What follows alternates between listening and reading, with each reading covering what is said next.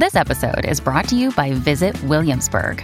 In Williamsburg, Virginia, there's never too much of a good thing. Whether you're a foodie, a golfer, a history buff, a shopaholic, an outdoor enthusiast, or a thrill seeker, you'll find what you came for here and more. So ask yourself, what is it you want?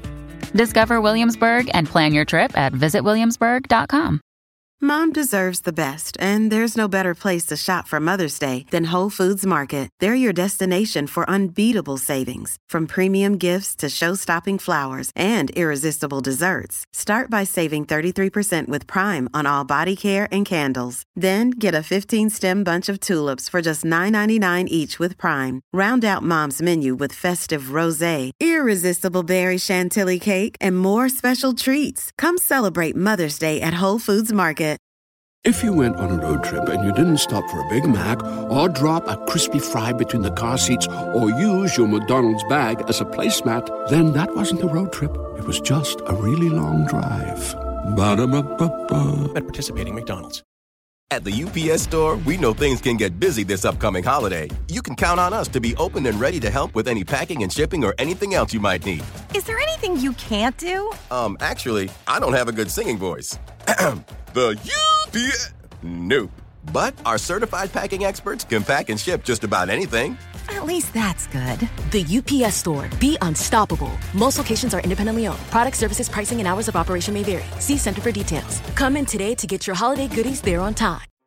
Hello and welcome to another brilliant episode of the Olive Magazine podcast, number 65 if you're asking. My name is Laura Rowe, I'm the editor of the magazine and your host. This week we're celebrating Afternoon Tea Week with a discussion on the British tradition, revealing our favourites in London along with a heated debate on scones. Are you a jam or cream first kind of person? I hope the latter. Food director Janine talks to cookery writer Adam about how to use the fiery flavours of Vietnam to up your barbecue game, including a killer new chicken idea.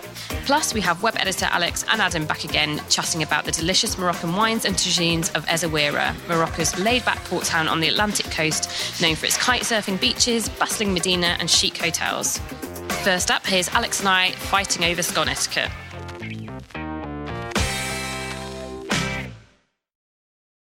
Hello, this is Laura, the editor of Olive, and I'm here with Alex, our lovely web editor. Hello. Hello. Alex is something of an afternoon tea expert in the office. Well, we all love it, and that's very timely because it's afternoon tea week this week, isn't it? Yeah. It's a whole week dedicated to tea, scones, cakes, and finger sandwiches. I can't think of anything better. Afternoon tea was apparently introduced to Britain in the 1840s. Did you know that, Alex? I'm sure you did as our expert. Yes, yeah, I did. I heard it from somewhere. I think that's how it goes, but I'm not sure. I think it's like a rumour. Yeah, I mean, there's mixed verdicts on it, but apparently it was the 7th Duchess of Bedford. Her name was Anna, and she complained of hunger during the late afternoon, which is something I think we can all relate to. Yes, definitely. That mid-afternoon hunger. But yes, so we at Olive have the very difficult job of tasting afternoon teas across the country for our dear readers. And so we visited quite a few each, haven't we? Yes. And lots in London, but lots across the country too. And with such a huge variety, ranging from traditional afternoon teas to themed afternoon teas, it can be quite overwhelming for Joe Blogs to choose, can't it?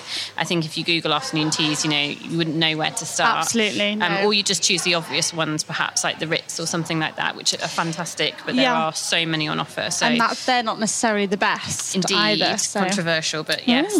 So our afternoon teas in London feature on olivemagazine.com has nearly 30 destinations to choose from, and that's just in London. Yeah. So Alex, you've been to quite a few of those. I have. Which are your favourites? So I think you can't really compare a traditional afternoon tea at somewhere like the Ritz or Claridge's with somewhere that's doing something a bit different, like one of the themed afternoon teas. So I've chosen two, if that's all right. So my traditional one is, and I'm not biased, I promise, it's from Yorkshire, it's from Betty's. Well, I'd hope they do tea well. They do. Yes. Very, very well. So I think that's the best traditional afternoon tea I've had, because doesn't take itself too seriously, but the quality of the products amazing from the teas. They have an amazing afternoon tea blend, which blends Assam and Darjeeling for a really delicate floral finish. Yeah. And they have loads of things on offer, but their Lady Betty afternoon tea is it's really lovely. It's a bit more posh than the others, and it's the proper service. They have that in the Harrogate branch because there's quite a few Bettys. There's one in York, was 2 in York, there's one in Ilkley and a couple in Harrogate. And all the ingredients are kept really local, so they have proper little Yorkshire pork and Bramley apple pies and Yorkshire ham and tomato patty sandwiches, and all the cakes are just done really well because it's like done on it's based on a Swiss tea room. Betty's is. So yeah, have a look at the pictures online as well. They're gorgeous. So it's a really, really nice thing to do. Great. And then the themed one, I'm going to come back to London. Can we just talk about a couple of just to show the variety again of themed ones, because you've been to like an Alice in Wonderland themed afternoon tea, haven't you? Yeah, I didn't go to that one. That was, I think that was Charlotte. Yeah. But I went to a Roald Dahl afternoon tea at the Shard, which was amazing. It was like they had this great glass elevator filled with lots of different, like James and the Giant Peach, like a massive little peach. And then what else did they have? They had the menu was made of edible paper to play on like Willy Wonka. And the views of like the Shard, and because they were saying that's London's great glass elevator. It was a really nice play on it. And you can get like fashion afternoon teas. You can get chocolate themed afternoon teas. Afternoon teas, gin themed afternoon teas. Space-themed one. Anna Glover, who used to work for us, went to a space-themed afternoon tea, which was really cool. So there's definitely something for everyone, but your favourite one was art-themed, wasn't it? Yes, it was at the Rosewood in the really elegant mirror room, which is really contemporary. It combines like old traditional features of the hotel of the Rosewood, which is a really, really posh hotel, with like really contemporary mirror installations. So it's really spectacular just to go anyway. Very Instagrammable. Very much so. And the whole tea, from like the knowledgeable service to like delicate little finger sandwiches and impeccably sourced teas, was like really spot on in terms of just the traditional afternoon tea service. So they got the basics really right. Exactly, because often these gimmicky ones can be just a little bit too gimmicky, and they don't actually deliver on quality. Which is really important. But this really did. Good. And then what made it really stand out was the cake and pastry course, because each one of the treats are inspired by different artists. Lovely. And our favourite, I went with Amanda Diglinton, and our favourite was the white chocolate box, which was decorated with Banksy's Girl with the Red Balloon mural. I remember seeing that when you put it on Instagram. Gosh, just have a look on our Instagram account. It was absolutely stunning, and it had like lots of graffiti style. I don't even know what it was, like paintwork on the outside, but obviously it was edible. But again, it really, really delivered in flavour, because it was filled with this gooey hazelnut caramel and chocolate crema and a light vanilla choux, which was like a little profiterole. So that was absolutely spot on, like the whole thing. Good Lord, that's making my mouth water. So it's actually quite funny when you're talking about all the different elements of an afternoon tea, because we all have like our own little rituals and preferences when it comes to tea, afternoon or otherwise, whether you're doing like a round in the office or whether you're doing a like proper spread at home. So let's talk about tea first. We've got a Facebook Live that we did yesterday at Sketch when we spoke with the tea master there about various blends from around the world, and we gave our lovely viewers, readers, listeners a sneak peek into the quirky pink David Shrigley gallery, which is really something special, isn't it? And the loos as well. Yes, the pod loos that moo and do all sorts. So, definitely worth a look back on Facebook if you guys want to check that out. When it comes to tea, what's your favourite, Alex? Well, I love all tea, and obviously I love Yorkshire tea.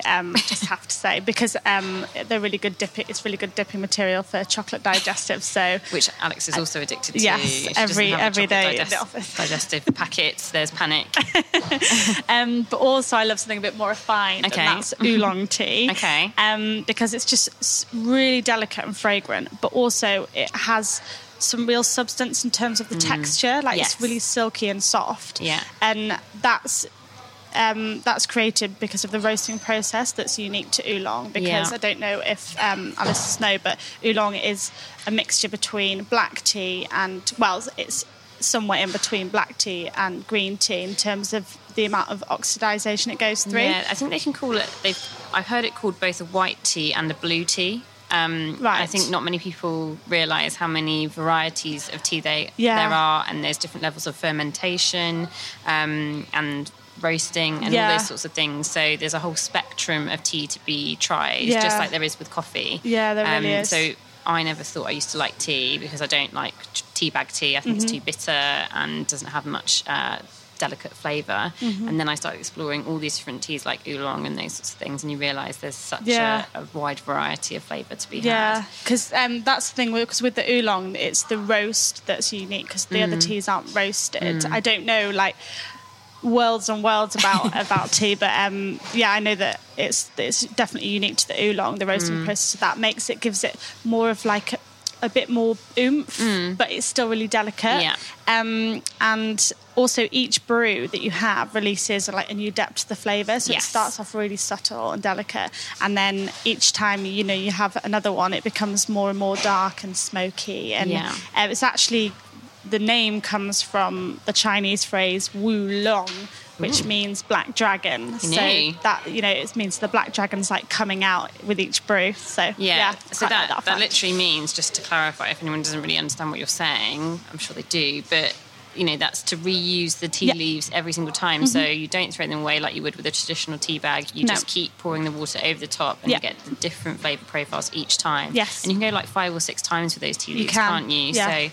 it's a very economical way to drink loose leaf tea as well.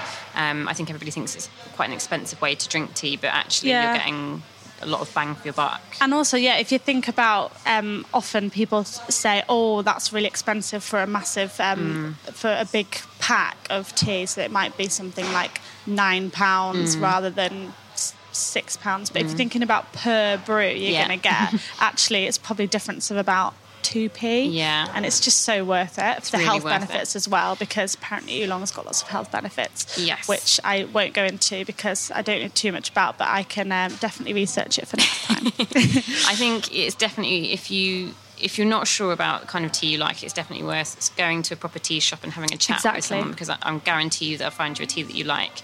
I really love Earl Grey. A lot of the commercial ones that you can get are, again, quite bitter. They are a bit more black tea heavy. But it should be a real delicately floral experience with bergamot, the citrus flavour going through. Sometimes you'll have like little borage flowers in there as well. And I like my tea really weak, so again, I wouldn't stew it for 2 minutes like, some people's parents like, and put loads of milk and loads of sugar in and whatever. Just really a delicate, like, little wash of the tea leaves is how I like to drink my Earl Grey, and then I can use those tea leaves again and again to get those flavours. And I love kind of jasmine pearls, which are really delicious. And lots of different white teas and blue teas and green teas. So I've never had blue tea. I'm going to try that next time. Yeah, definitely worth asking your local tea monger, if that's the right word. Okay, so the next thing to talk about is a bit of a sore subject for us. It's a bit raw at the moment. So as keen foodies in the Olive office, we do tend to agree on most things. The Olive team will fall into party line, but one topic has got us rather heated in the office. It has. With none of us backing down.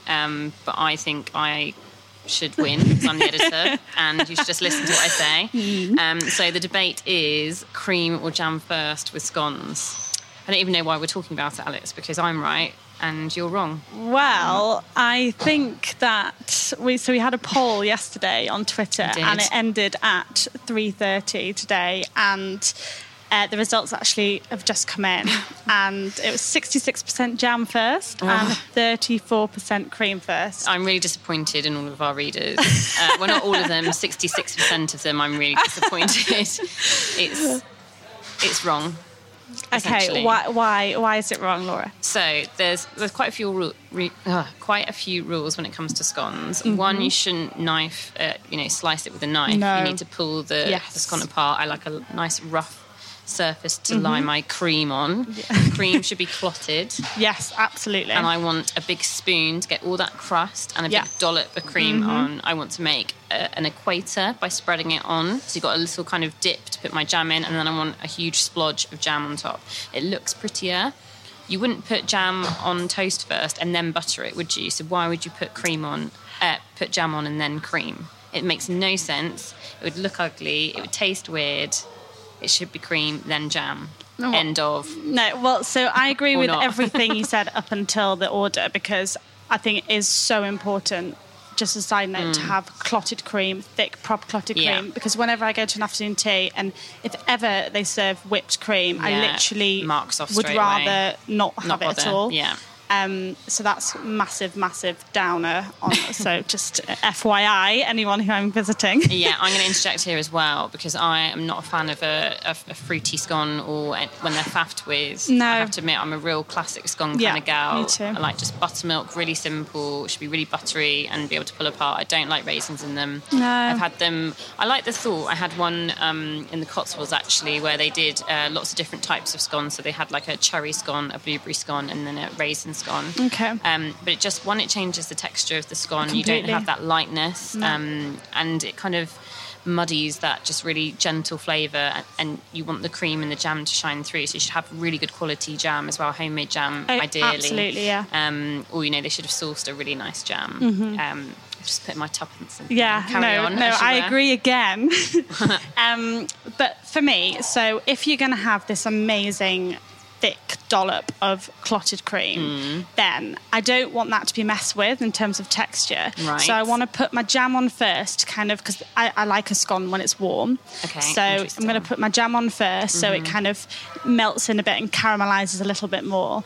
And then you put your massive dollop of cream on the top. Right. So it still stays thick and it's not like oozing in and melting a bit. I know with butter, I'm completely the way around. Butter, I want it to be sunk in, but with my cream, I want that texture. It's almost like butter in itself, and it's like really thick, and that's my reasoning.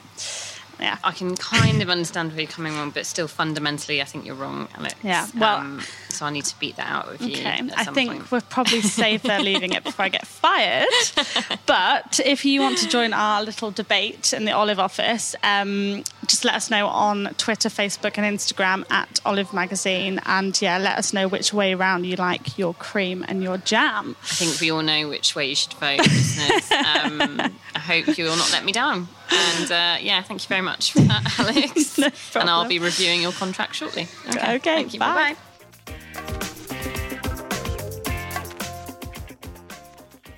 Next up, here's some flavour-packed inspiration for your barbecue this weekend from Janine and Adam. Okay, so this month in our September issue, we've got a really lovely recipe feature, which is all about how to perk up your standard barbecue fare with some brilliant Vietnamese flavours. And Adam, hi Adam, has written it. Tell us about your link to Vietnam, Adam, because you're quite sort of involved in, or you know the country quite well. My dad lives there with his wife, so I've been, maybe 3 or 4 times. Yeah. And I mean, I love Vietnamese food. I eat it in London. I cook it at home. So, I think just sort of exploring the country and exploring its flavours, kind of thought it would be a good idea for a feature. And also the flavours work really well, sort of put into barbecue. Yeah. Yeah. So when you were thinking about the barbecue season, you suddenly thought, let's get some of those crazy flavours in there. Yeah, it kind of started off because I went to a little island called Phu Quoc, and they do, basically you just go, they have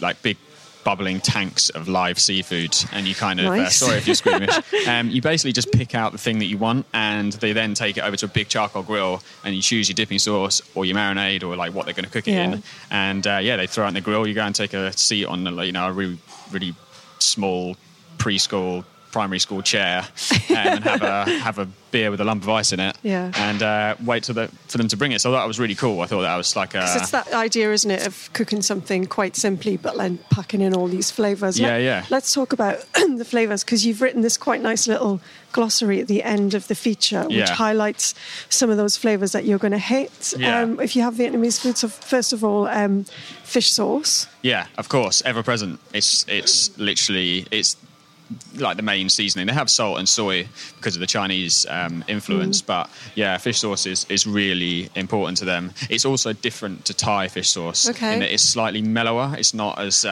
punchy. Yeah, not as punchy. I mean, it still will make your kitchen smell. For the uninitiated, fish sauce is it's basically fermented anchovy type fish, isn't it? Yeah. Which I actually once had the pleasure of going to a fish sauce factory in Thailand, and what they do is they get all the little fishies, they put them in massive tanks outside, they put salt on top of them, cover them on top, and then they leave it in the sun, let it ferment. And it smells exactly like you think it would smell after a fish has been there. I can imagine. But the point about fish sauce is it's incredible, isn't it? The flavour, like it smells like sort of stinky fish, but tastes nothing like that. I mean, it again, like it's this, umami thing that we all talk about, but it's just got such a depth when you add it to things, and it's balanced with, the Southeast Asian balancing of the chili, the lime, the sugar. It just has this depth of flavour like salt would never, or soy would, well, maybe soy might, but salt would never give you.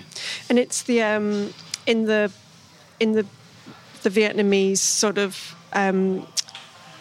What would you call it when they have the four main things? So it's hot, salty, sweet, and sour, and that performs the salt function. Yeah. But also, that's like, I think that those ratios differ between the Southeast Asian countries. So Thai is definitely slightly higher on the chili and the sour. Yeah. So particularly if you go to northern Thailand, they like they love the heat up there, jungle curries and such like. Yeah. Whereas down south, it might be like the slightly sweeter coconut milk based curries, like the red Thai curries and green Thai curries that have a little bit more like base sweetness to them. Whereas in Vietnam, they love. It's more sugary as opposed to... Because that's what I was going to talk about next, because people might be... I think you said don't be surprised at the amount of sugar that gets put into different dishes. You'll see if you go on a street stall, someone will be making a sauce and then they'll just be labeling. It's always a ladle. Ladles of castor sugar. It's not... Oh, well, it's palm sugar, actually, isn't it? It would classically be. But they do use a bit of castor as well, I think, for the caramel. Yeah, they do. I think that's probably more of the French influence of bringing that to Vietnam. But things like the caramel pork loin. I mean, and also there's like lots of sugar in the fish sauce wings as well. But they just do like sweeter flavours. Like when they have their Vietnamese iced coffee, it's literally just condensed milk and espresso. You need it though, because I was in Thailand recently, and I had a nice coffee, and I mean it was Nescafe that they just made with boiling water, and then tons of sugar in and condensed milk and a ton of ice. And it was on a hot day. Nothing beats it. A very slight hangover. It was the best thing. Allowed. It was just the best thing. I so needed it, and it restored me completely. So I think they've got that one down. So basically, I took that idea and thought, why don't we add booze to it? Yeah. Because you've got a recipe. I have a recipe for it. So I made. So basically, like in Vietnam, the coffee sida is what they would call it. Yeah. Like Vietnamese iced coffee is everywhere.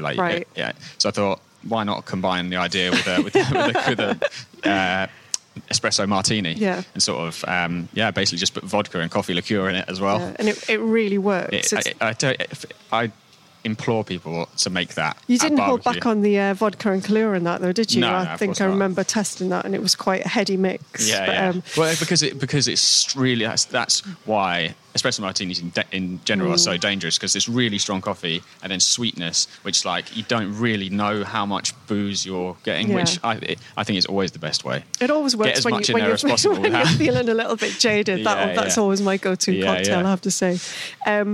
So we talked about them. Let's talk about the basil that they use, which is, I think it is a kind of variation on Thai basil, it's what we would buy as Thai basil, and it's got a completely different flavour, hasn't it, to our sweet basil. It's a lot more pungent, and it's also like the actual texture of it's different. So they add it at different. So like when we in the West would eat our sweet basil mainly in salads, and you don't really cook with it because it just kind of goes like grey, slimy, greeny, brown, slimy. Or you would add it right at the end of a sauce. Whereas in Vietnamese cooking, it's much more hardy and rusty. You can actually put it in things and the heat, and it still keeps that fresh flavour. Like it doesn't lose it in the heat of the a pho, for example. Yeah. I think that's what I really like about Vietnamese food as well. The way that you often get like a little side dish of all of your things to put on top of your pho. They love to garnish. They love like a massive, but like a whole bunch of mint. Yeah, and they also basil have there's a chili. Vietnamese coriander as well that like you just can't get here. Yeah. I wouldn't include it because you can't really get it, but I think it's just slightly smaller and more delicate. Yeah. But yeah, there's like you always get a big plate of herbs to add to your. So let's talk about a couple of these star recipes. One that I'm going to highlight, which I loved, was these, because I love a chicken wing. Everyone loves chicken wing. Barbecue fish sauce wings, which you kind of make a marinade out of fish sauce, chili, and a lot of sugar. Yeah. And garlic and lime, but it works, doesn't it? And it becomes this kind of caramel that eventually like coats the wings. Sticky glaze. Yeah, it's I was really, really pleased with that one. That came out well. I saw it actually at a restaurant called Smoke and Go in London. They do it, but they batter their chicken really hard. Oh, really? Really hard, deep fry it, so it's really, really That's crisp. a very Southeast Asian thing to do, though, isn't it? Then toss it through this sort of sticky, glazy sauce. But I kind of just thought, like, obviously, no one at a barbecue, you're not going to deep fry anything. So it was kind of more marinating the chicken wings in that, and then sort of cooking them and then glazing them with that on the barbecue. So they eventually get really, really sticky and charred. And lots of napkins and some beer. Definitely. That is all you need for that. Absolutely. And then this other one that I really love because I love crispy bits, which is actually our cover recipe: char-grilled squid and prawns with crispy. Tell us about crispy bits, because that is a massive thing in Vietnam, isn't it? Yeah, I mean, they love crispy, but deep frying it is pretty big in Vietnam. If you've ever had the more traditional, because obviously everyone knows the sort of summer rolls, the like light rice paper wraps, but they also have a separate spring roll of their own, which is made like this sort of I don't know, it's kind of really flaky pastry type thing that you roll up, and it's very short and. Is it like a samosa-y pastry? Yeah, but it's I've never had it. It's like in trying to guess now. Shardy. I'm literally not describing it well. That's all right. Well, okay. And they love texture and they love deep fried things. So I thought I'd include that on top of some barbecued seafood, and it's basically we've got deep fried. Is it shallots and lemongrass and ginger chili, and garlic? Yeah, and then with some crushed Szechuan peppercorns. Yeah, that's not that traditional. That's not authentic. That's an Adam touch. Yeah, but why not? Sorry if you're Vietnamese and you're listening to this and you're offended, but why not? Again, it's that extra texture, isn't it? So you've got like soft kind of squid and prawn. And then you've got this beautiful dipping sauce, which is really punchy, and then you've got kind of like all the crunchy bits on top, which give you that extra level of. Yeah. And I think that's kind of what slightly sets it apart. And the good thing about it is you can make them way ahead. So again, you're not deep fry it and put them on some kitchen paper in a little airtight container, and then just sprinkle them on the last minute for that flourish that's going to get you all the extra brownie points with your. Yeah. A really good tip for anyone at home as well. This is quite chefy. This is what you do in a restaurant. Is those little sachets you get when you buy trainers that is to keep it dry. Oh, like the little gel packets. Yeah, silica. Silica. If you tape one of them to the inside of your airtight container. What? Then the reason why they're in your trainers is to absorb moisture. Yeah. So in case they get wet, it's really absorbative. So if you put it in your airtight container, your if you make twirls ahead or like anything like that you've made crispy things, it will keep them crispy because it's the moisture that is making them go soft. That's just in the air and in the environment. Just don't eat that. Obviously, don't eat the sachet, and don't split it, don't open it. Just literally tape it to the top so that it's got some, so it's in contact with the air, and that'll. This keep is a your bona crispy fide bits. tip because Adam has worked in some amazing top restaurants. That's what they do. Well, let's end on that tip. Thank you so much for that, Adam. Yeah. You can find all of these recipes in our new shiny September issue out now. So go get it. Go and try some Vietnamese. Yeah, do it. Thank you. And finally, if you're looking for a quirky weekend break, look no further than Essaouira, the Moroccan port town. Here's Alex and Adam sharing their foodie tips. Hello, it's Alex here, and I'm with Adam. Hello. Writer, and we are going to chat about Essaouira in Morocco. So Essaouira, finally we've got the pronunciation right. Is that the way to pronounce it? I'm still finding it a bit hard in the office. There's a lot of letters in there, and it's difficult for definitely my mouth to say. So it actually means like beautiful image, or like something walled as well in Arabic, I assume. Yes. But it used to be called Mogador during the French occupancy. But then when they gained independence, they changed it to Essaouira. And Essaouira, for those of you who don't know, is a port in Morocco on the Atlantic coast. So it's a nice place to go. It's a bit different to Marrakesh, because Marrakesh is so obviously it's incredible, and all the colours and the markets and the souks are incredible, but it can be a bit overwhelming. Essaouira's got a bit more of like a hippie it's vibe, hasn't it? Yeah, it's got that sort of, well, for me, it's got that sort of surfery vibe, which is why I went. Yeah, well, it's because it's known as the Windy City of Africa. It is known as the Windy City of Africa. Which is why it's really, really popular with kite surfers. Yes. So when you walk down the beach, you'll see, people, and it's like actual professional level. So people are really, really good. Yes. But I actually went to go surfing, which was really cool. So can you surf there as well? Because I know a lot of kite surfing spots like Tarifa in Spain, you can't actually surf because the wind's too strong. You can. It doesn't make. It's not the easiest, because with surfing you need regular waves, and the wind kind of makes the waves irregular. But you do your best. Yeah. And it's very windy, isn't it? I'm going to say, because I used to live in Tarifa, which is known as the windiest city in Europe. So when someone said, "Oh, it's going to be really windy," I was like, "I'll be fine." Actually, you know what? It is pretty bad, isn't it? The sand but it's not. No, I don't mean we don't want to stop anyone from going there. That's the main thing. No. But, the wind can get up pretty high. But there are secluded beaches and not as open spaces. Like where I went surfing, we were the only people for as far as the eye could see either way on a beach, and there was just a couple of camels. It was genuinely there was camels down in the sand. So cliche, isn't it? Yeah, it was amazing to be literally on this huge coast, exposed African coastline, just surfing. Yeah, it was really cool. With the camels. With the camels, so you can who are great surfers actually. you can take shelter on. There's a really nice cool beach bar called Ocean Vagabond. I don't know if you went there. Is it's on the main beach. Oh no, beach, right? Okay, yeah. So it's just a bit set back a little bit, but it's really cool. But also they've built up the Medina and the main town, so that the town is protected from the wind, haven't they? Well, that's the thing. You wouldn't even know that there is a strong wind because of the 20-foot old medieval or Middle Ages wall that runs all the way around the old town or the Medina or whatever.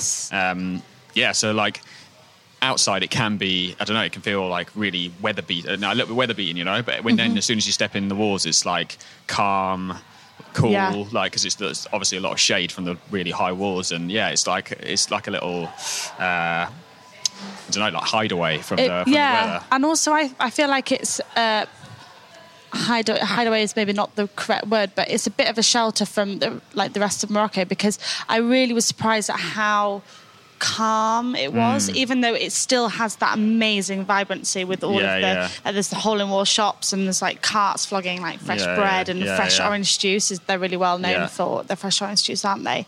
And you can just duck into all these little cafes, and my favourite was Patisserie Driss, which opened in 1928, and it's got all these photos framed all over the walls. They've got wood panel walling, and also lots of mosaics and mosaiced pillars.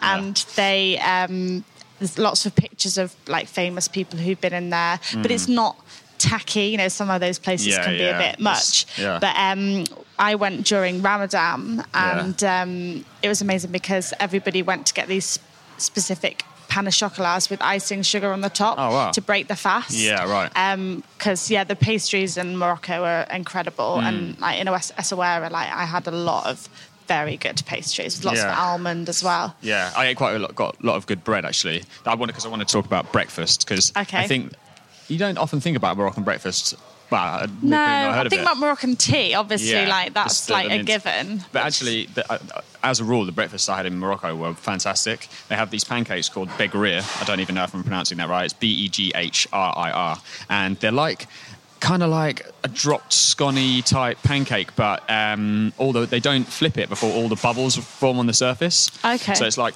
browned on one side, but then I think just literally cooked on one side, and it's like really holy and airy and sort of like slightly spongy with butter and jam in the morning. Oh, yeah. Delicious. And obviously, like I was saying, the orange juice in Aswera every morning. And I think like. It's always a good time when you go to somewhere and you look forward to breakfast every morning, because it's like it's always good and starts the day well. Yeah, and some of that mint tea as well. Mint so tea. Moroccan mint tea is unique because they pour it from a height, don't they, to aerate it and get the sugars like really and there is sugars in a it, lot, but they do like it sweet. Yeah, so that's a good way to start the day. Yeah, absolutely. Also, if you want to get out the town and experience a bit of the old port and the buildings, there is a specific port area, isn't there, with these stores called gargotes, and they are just where like fishermen and local businessmen just go and hang out, and they get fresh fish from the boats, literally, like they just haul it up and then they give each stall a certain amount, and they flash fry it or do it with charcoal. Specifically sardines are the main thing, aren't they? Because of that Atlantic coast, mackerel and sardines are the main. I think when you go down to the port, it's kind of like, obviously the boats are pretty modern, but like, I mean, you could imagine it being not changed too much in the last couple of hundred years. Very atmospheric, isn't it? Yeah, absolutely. And it's like, that, like, again, it's bustly, and it's like, go to any marketplace, or like, because literally they're selling it on the port. It doesn't go far. I think it literally comes off the boat and people buy it. It's like really bustly, like people haggling and, and it hasn't been like, it's not that touristy. No. There were like plenty of tourists around, but it's not somewhere like, you see these beautiful market halls that are quite posh, and it's not like that at all. It's not like that, Yeah, you have to really get involved, don't you? Yeah, you Which do. is what I love about like Moroccan like cuisine as well, like, because it's very, they keep to their traditions a lot. So obviously there's the tagine, which I think everyone just not everyone, some people just think that a tagine's a tagine, and what do you eat in Morocco? Tagine. It's like, what type of tagine? Yeah, because the menus are amazing. Like when you go home, it's like, what did you eat? Yeah, tagine.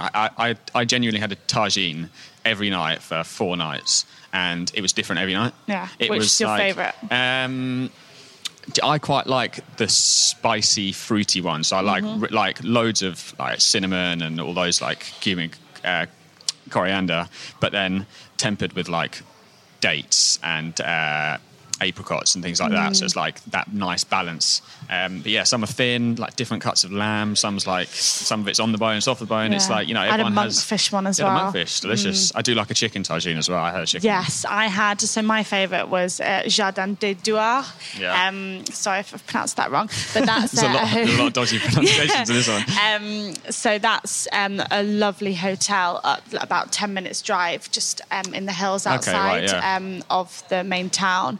But they have an incredible like evening menu, and they've got so many tagines. But we had this chicken. It was chicken thigh and leg, and it was on the bone, and it had been slow cooked for like hours and hours in this orange. It had this orange reduction with saffron, and it was absolutely incredible. Really citrusy, but also really like quite punchy and quite sweet as well. But I think they do that. They do that well. There's like, when you think of, everyone says about maybe Southeast Asian cooking being all that sort of balance of like hot, sweet, spicy, sour. Like, but I mean, it's similarly also in Morocco as well. They have like that similar balancing of like, soothing spices and fruit and sweet, sour, and that's why I like it. Yeah. So thumbs up for the cuisine. And finally, I just want to talk about the wine, because it's not something you think about. I think, exactly. Obviously, like it used to be ruled by the French, so I assume like they have some sort of culture of wine. Yeah, so not many, because it's a Muslim country. Not many people drink alcohol in Morocco. So yeah, I was quite surprised. But quite close by to my hotel, actually, just outside the centre, there's a vineyard called Val d'Argan, and they have some incredible wines. And there's a wine called Vin Gris, which means grey wine.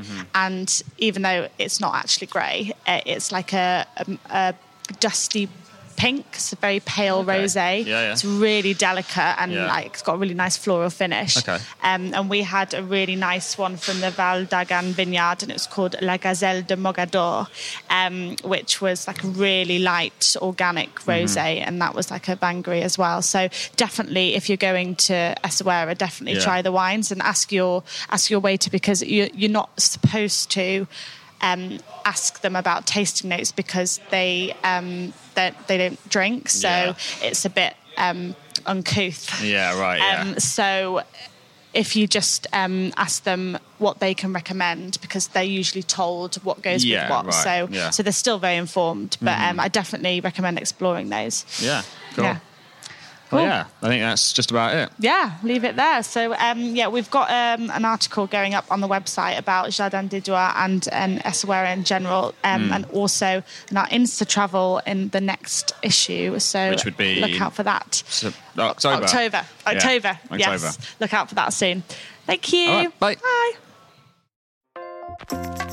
Thank you to the lovely Olive Magazine team, as ever, for this week's podcast. If you like what you heard, please do us a massive favour and go review and rate us immediately on iTunes.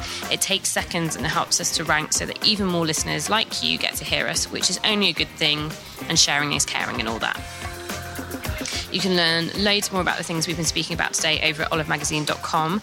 And of course, you can buy the magazine itself in all good supermarkets and newsagents. Especially worth it for the Vietnamese barbecue feature. They are so delicious.